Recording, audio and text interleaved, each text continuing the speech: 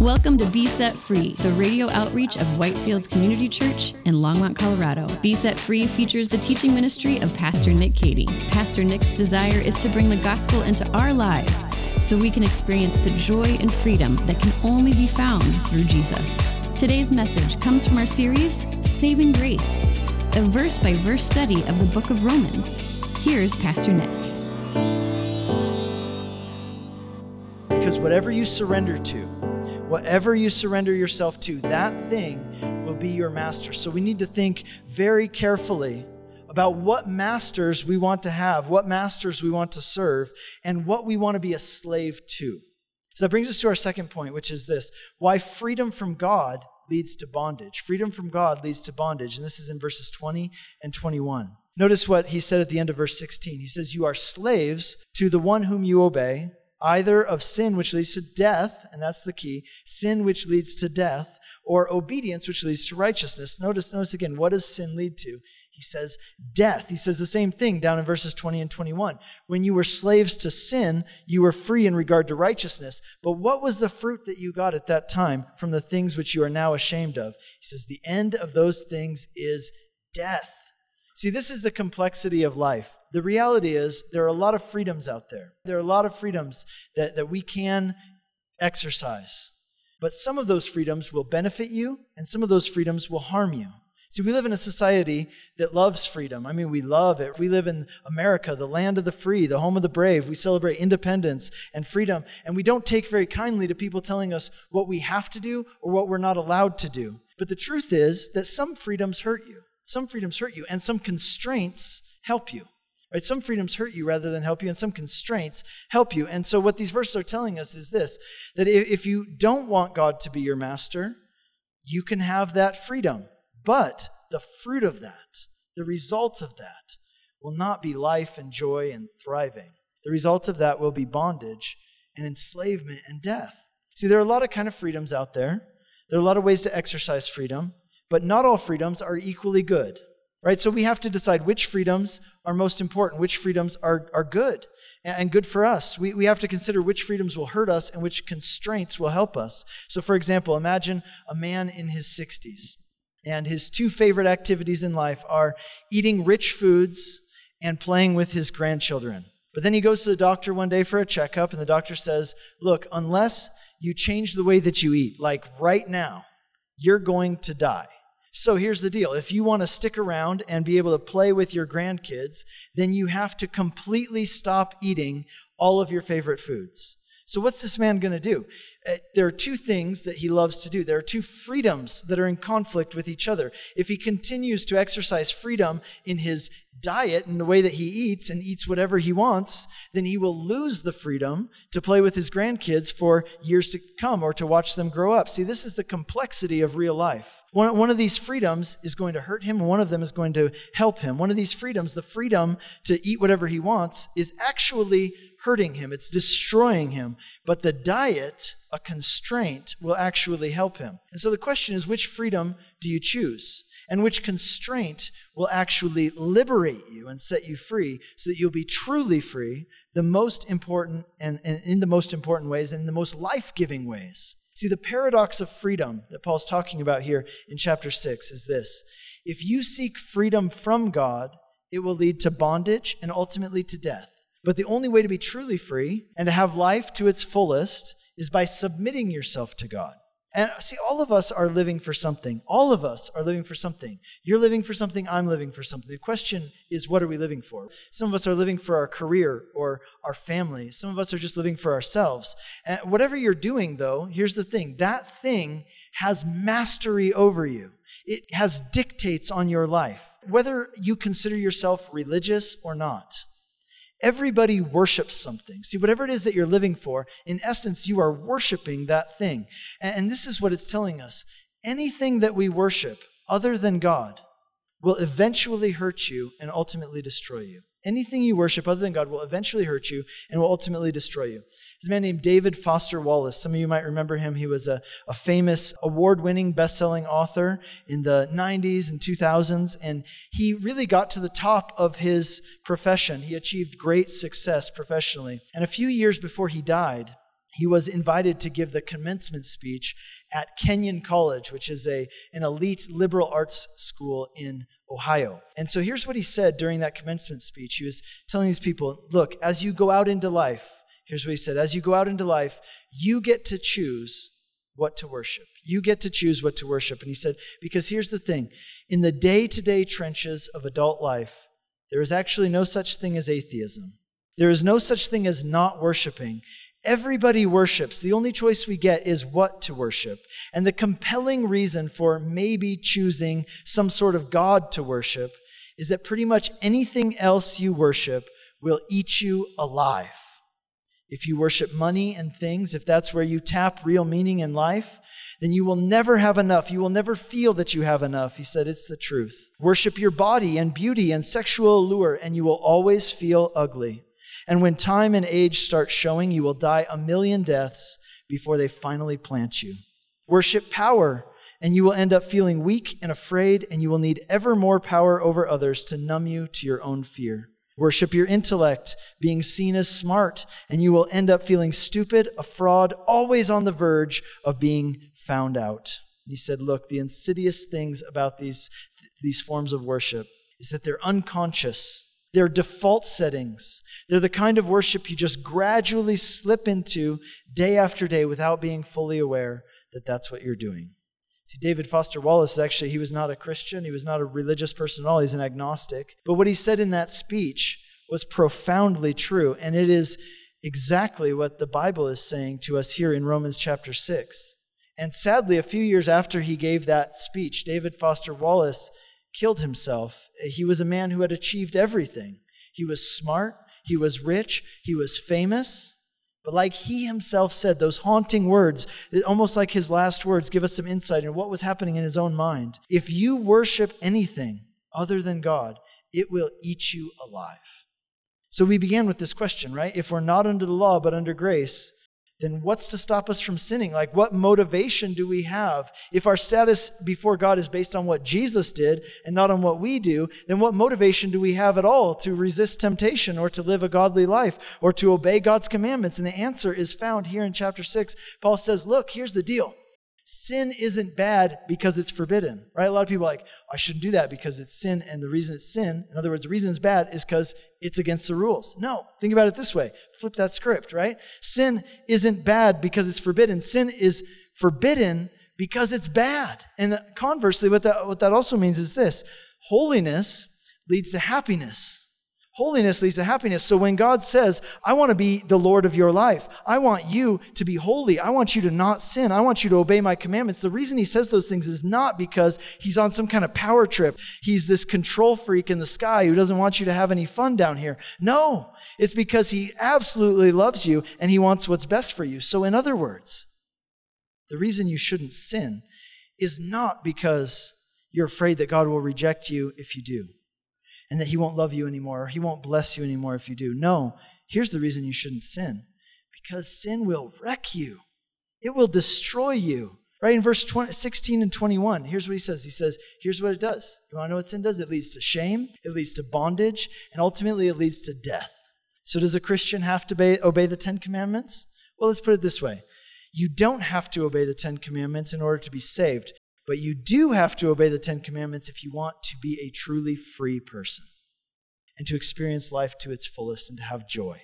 So let's move on to our third point, and that's this, which is related. Why being a slave to God is actually the key to freedom. Verses 17 and 18 say this, but thanks be to God that you who were once slaves of sin have become obedient from the heart to the standard of teaching to which you were committed, and having been set free from sin, have become slaves of righteousness. So we're continuing this analogy of slaves and masters. And here's what this verse tells us. It says that when a person puts their faith in Jesus, there is a transfer of ownership that takes place. There's a transfer of ownership that takes place. So imagine a literal slave.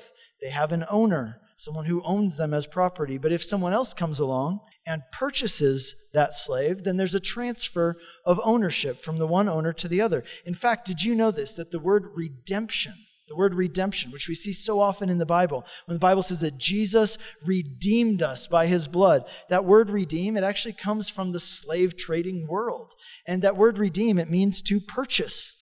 To purchase. In the ancient world, one of the main reasons, along with, it's part of the whole thing of poverty, but along with it, one of the main reasons why someone would end up a slave or offer themselves as a slave was not just poverty, but debt. So debt was a huge reason. So if you were in a lot of debt, your debtors would be coming for you, and that's not good. And they had debtors' prisons, which you might know have become illegal throughout the world. You've been listening to a message by Pastor Nick Cady of Whitefields Community Church in Longmont, Colorado. We'll get back to the remainder of this message in a moment. We are open for in-person worship on Sunday mornings with services at 9:15 and 11 a.m. Come grow with us on Sunday mornings, online or in person at 9:15 and 11 a.m. If you have missed any part of this message or past messages, you can find them all at besetfreeradio.com. Now, back to Pastor Nick with the remainder of today's message. Like the UN forbids debtors' prisons because it's so inhumane, because once you're in one, how are you ever going to get out? And so there were debtors' prisons. Debtors would come coming for you. It was a bad deal to be in debt. So one way you could get out of debt was to sell yourself into slavery. So let's say you had $100,000 in debt. You would sell yourself to some wealthy person and you would say, look, I have $100,000 in debt. If you will pay off my debt, then I, in exchange, will be your slave for 10 years, let's say, or some number of years. Now, if someone else then came along and said, hey, you have this slave, you paid his debt. Well, I want to purchase that slave. So what I'm going to do is essentially, I'm going to buy his debt, and that person will be a slave to me. So there's some correlation even like with what credit card companies do today, right? Like they buy other debt. And so that's what the Bible says in 1 Corinthians chapter 6. It says, don't you know that you are not your own? You were bought with a price. You were bought with a price. You're not your own. Therefore, glorify God in your body. See, that's the message of the gospel. You were born a slave. You were born into this. Like, you didn't choose the thug life. The thug life chose you. You were born into sin. It was your master. And Jesus came and he looked at you and said, I want him or I want her. What's the price? I'll pay it. How much does it cost for me to redeem that person? But here's the deal. Your debt, your sin, it wasn't $100,000. It was so great. The price of redemption was so high that nothing less than the death of God himself was sufficient to pay the price. And here's the incredible thing, that God loves you so much that he was willing to do that for you. He was willing to pay that price for you, and he did. In Christ, on the cross, he redeemed you by his blood, his life given for you as a ransom to pay your debt and make you his own. So when you really embrace that, when you understand the gospel and you embrace what Jesus did for you, when you receive that gift of redemption, verses 17 and 18 tell us, here's what happens.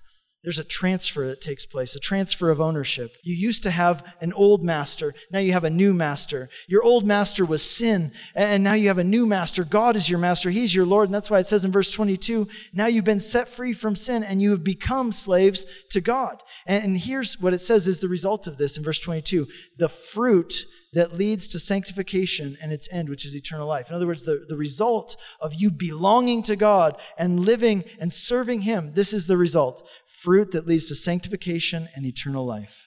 See, here's the paradox of freedom. Autonomy from God leads to bondage, but the way to be truly free is to make God your Lord. Verse 23 sums this up. It says, the wages of sin is death, but the free gift of God is eternal life in Christ Jesus our Lord. So let's bring us back to that question. Why shouldn't we sin? Like, why shouldn't we? If it's all grace, if there's forgiveness, then what's the big deal? Here's the big deal about sin. In other words, here's what he's saying. Sin is a big deal because it leads to shame, bondage, and ultimately death. That's why sin's a big deal. Those things used to master us, but now we've been redeemed in Jesus and we have a new master. So why would you go back to the old master? It doesn't make any sense. Imagine if you had a new job, but then at your lunch hour, right? You show up for work to your new job, but then at lunch you say, I'm going to go see what those other guys are up to, right? And so you go back to your old job and you walk into your old boss's office and you say, hey, boss, I'm here. Do you got any work for me to do? And he's like, well, of course I have work for you to do. And he puts you right to work. Why would you do that? What are you doing there? You don't belong there. You don't work there anymore. You have a new boss, a new Lord, a new master. You don't work. Why would you go back to work for your old boss? See, notice something he says in verse 19.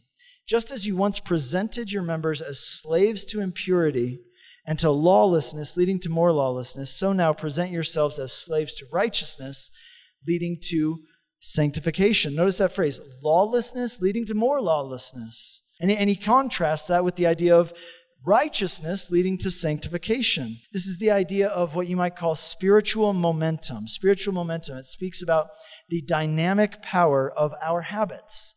So spiritual momentum and the power of habits. This is speaking of choosing the right activities which build this momentum that help you move in a particular direction. In his letter to the Galatians, Paul talks about this same principle, and there he refers to it in different terms. He calls it sowing to the spirit and sowing to the flesh. That's kind of a farming or gardening metaphor. Here's the picture, that everything that you do is like planting a seed. Everything that you do, every way that you spend your day, everything that you choose to do, it's like you're planting a seed. And when you plant that seed, it's like when you're gardening, right? You plant a seed in the ground, you don't see the results right away. It might be a while, but here's the thing. You keep planting seeds, and eventually you're going to see something result from those seeds. Something will be produced. And here's what he's saying. Think seriously about the seeds that you're planting with the choices that you make and the ways that you spend your time. And here's what I want to point out to you. There's a difference between legalism and wisdom. So we preached a ton here about against legalism. Like legalism is bad, don't do that. But I want you to know this. There's a difference between legalism and wisdom. There's a difference between legalism and devotion. See, there's a difference between legalism, and Paul describes that here in verse 19, where he says, present your members as slaves to righteousness, to sanctification, which ultimately leads to life and to joy. See, legalism is when you are trying to do things in order to garner God's favor, in order to get God's attention or earn his acceptance. It's like, you see, legalism is when you play, let's make a deal with God. Okay, God, here's the deal. I'm going to read my Bible every day, even the boring parts, for a week. And I know that you're going to see that. And then, this thing I've been asking you for, I scratch your back, you scratch my back, we got a deal. And legalism is, let's make a deal with God. Okay, I'll go to church every week, like for 5 weeks in a row. And then you'll see that, and then you'll give me something in return. See, that's legalism. But wisdom is something different. Devotion is not the same as legalism. So you can do the same exact action. See, here's what's tricky about it. You can do the same exact action outwardly for a legalistic reason, or from a heart of wisdom and devotion to God. Now, a person from the outside might not be able to tell why you're doing that, but God sees your heart, and you know that. And so you can do the same exact action for a legalistic reason, or from a heart of wisdom and devotion. So for example, you could say, I'm going to go to church every Sunday because if I do, I'll score some points with the big guy upstairs. Or you can say in your heart, I'm going to go to church every Sunday because it's good for my soul, because I want to set aside time for worship and fellowship and studying God's word with God's people, and I want to sow to the Spirit because I don't want to be a slave to my entertainment mentality. I don't want to be a slave to self. I don't want to be a slave to recreation. I want to be a slave to righteousness. You can say, well, I'm going to give financially and I'm going to tithe because if I do that, then God will owe me. Like he'll owe me if I scratch his back, he'll scratch my back. That's legalism. But on the other hand, you can say, well, I'm going to give financially and I'm going to tithe because God says that it's important for my own health, for my well-being, for me to be investing in his work and prioritizing his kingdom, not just with my time, but even in how I spend my money, because I don't want to be a slave to money and things. I don't want to be a slave to my own possessions. I want to be a slave to God. I want to be a slave to righteousness. See, as we do these things, what we're doing is we're training ourselves to be slaves of righteousness rather than slaves to sin. It's that idea of spiritual momentum getting us moving in a particular direction. And the result will be true freedom, greater fulfillment, a richer life, and more joy. See, we're not under the law. We're under grace. But because of this incredible grace of God that has redeemed us, it would be absolutely ridiculous for us to go back to our old masters and serve them once again. When we really understand who Jesus is and what he's done, the only logical response is for us to serve him. There's nothing legalistic about that. See, everybody's mastered by something. The freedom you have is in choosing what or who you will be mastered by. And the only way to be truly free is to use your freedom to become a servant of God. Now come with me back as we finish to the Gospel of John, chapter 8. Jesus is speaking to a group of Jewish people, and he says to them, if you abide in my word, then you are truly my disciples, and you will know the truth, and the truth will set you free. But look at what they respond. They say, hey, we're offspring of Abraham. We've never been enslaved to anyone. Like, how is it that you say we will become free? And Jesus answered them, truly, truly, I say to you, everyone who practices sin is a slave to sin. The slave does not remain in the house forever, but the Son remains forever. So if the Son sets you free, you will be free indeed. So Jesus shows up and he says, guys, I am going to set you free. And they are like, wait a second. We don't need you to set us free. We're doing just fine, thank you. And Jesus says, are you? Because I promise you, you're a slave to something. You're a slave to your pride. You're a slave to success. You're a slave to the American dream. You're a slave to lust. You're a slave to what other people think about you. And all those things have mastery over your life, and they will crush you ultimately if you are their slave. But Jesus says, but I've come to set you free. I've come to give you life. And yet here's Paul the Apostle. He sits down to write the letter to the Romans, and how does he begin? How does he introduce himself? Paul, big-time missionary, writer of several books of the Bible. No, I need something a little more subtle, he says. Okay, Paul, I saw Jesus on this road. No, he says, no, here's what I'll write. Paul, a servant, a slave of Jesus Christ. And then Peter, when he writes one of his letters, what does he say? Peter, one time I walked on water. No, he says, Peter, a slave of Jesus Christ. And then James and Jude, they write the same things. James, a servant of God and the Lord Jesus Christ. Jude, a servant of Jesus Christ. People who read that must have been like, wait a second, didn't Jesus say that he doesn't call us his servants anymore? Now he calls us his friends? Didn't Jesus come to give us freedom? So why would you call yourself a servant or a slave? There's an interesting law in the Old Testament. It's found in the book of Exodus, chapter 21, and it's about the law of slavery. And the law in Israel was actually much better than the laws about slavery in the surrounding countries. The law was that if a person was, poor or they were in debt and they needed a way to get out, then you could take them as their slave, but you could only hold a person as your slave for 7 years. At the end of 7 years, you had to set them free. But there was one exception, and this is that. If at the end of that 7-year period, that slave says, but I don't want to leave. I like it here. My master is good to me. He's a good master, and he's treated me well. Life here is better for me than life is going to be on the outside. I want to stay here. Then what that person could do is they could become a slave by choice. A slave by choice. And there would be a ceremony, right? They would take him and they would pierce his ear. And from that day on, that person would be a slave for the rest of their life, a slave to that master forever, for the rest of their life. And they had done so by choice. And for Paul and for Peter and for James and for Jude, this is what it means to be a Christian. That picture, that's what the word is bondservant. It's a slave by choice. It means you use the freedom that you've been given in Christ and you say, I want to use my freedom to serve him forever. Because he's been so good to me. You say, because I remember, Lord, I remember what you saved me from. I know what life was like on the outside, and I don't want to go back to that because it's bondage. Man, if there's something else, there's nothing else really that I'd rather do with my life. There's nothing that I could ever imagine wanting to do with my life that would be so meaningful and so fulfilling and so life-giving other than serving you for all of my days. You see, when you really understand the message of grace, that Jesus paid your debt and set you free, that he loves you, that he offers you a relationship with him.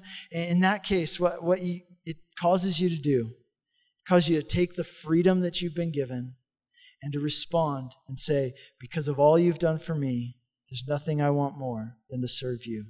And when you give your life to him who gave his life for you, that's when you will experience true joy, true fulfillment, true freedom, both now and forevermore. Amen? Lord, we thank you for this incredible freedom that you have given us in Jesus. Lord, we thank you for this good news of the gospel. We're not under the law. Our relationship with you isn't based on our performance. We're not needing to make a deal with you so that you'll love us and answer our prayers and forgive us and accept us. But Lord, thank you that in response to your grace, Lord, not only have you set us free, but you've given us the way of freedom. So, Lord, may we look to you and make you our Lord. And I pray for anybody here today who says, you know what, I don't think I've ever really done that. I don't think I'm in that place right now where I've asked Jesus to not just be my Savior, but to be my Lord. Lord, I pray for anybody here who would say that today, that they wouldn't leave this building without saying that prayer to you as we sing this last song. Lord, I want you to be my Lord. I want you to be my Lord for real, not just as a title, but as the actual role in my life. We pray that in Jesus' name. You've been listening to Be Set Free, the radio outreach of Whitefields Community Church in Longmont, Colorado. We have 2 in-person services on Sunday mornings at 9:15 and 11 a.m., and both services are live streamed on our website for those who would like to worship with us online. We are located just east of County Line Road and Highway 119 at 2950 Colorful Avenue in Longmont. For more information or to hear other messages from Pastor Nick, visit us online at whitefieldschurch.com. Be Set Free is a listener-supported program. If you have been blessed by this message and would like to support this ministry, you can send a donation via check to 2950 Colorful Avenue, Longmont, Colorado, 80504, or donate online at besetfreeradio.com. If you would like to support Be Set Free Radio or the ministry of Whitefields Church in Longmont with a donation, you can send a check to 2950 Colorful Avenue, Longmont, Colorado, 80504, or give a financial gift online at whitefieldschurch.com.